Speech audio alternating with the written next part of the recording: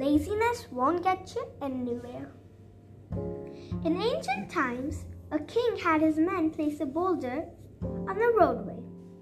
He then hid in the bushes and watched to see if anyone would remove the boulder out the way. Some of the king's richest men passed by and simply walked around it. Many people blamed the king for not keeping the roads clear, but none of them did anything about getting the stone out of the way. One day, a peasant came along, carrying vegetables. Upon approaching the stone, the peasant laid down his burden and tried to push it out the way.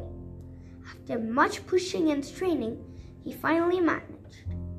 After the peasant went back to get his vegetables, he then noticed a purse lying in the road where the stone had been.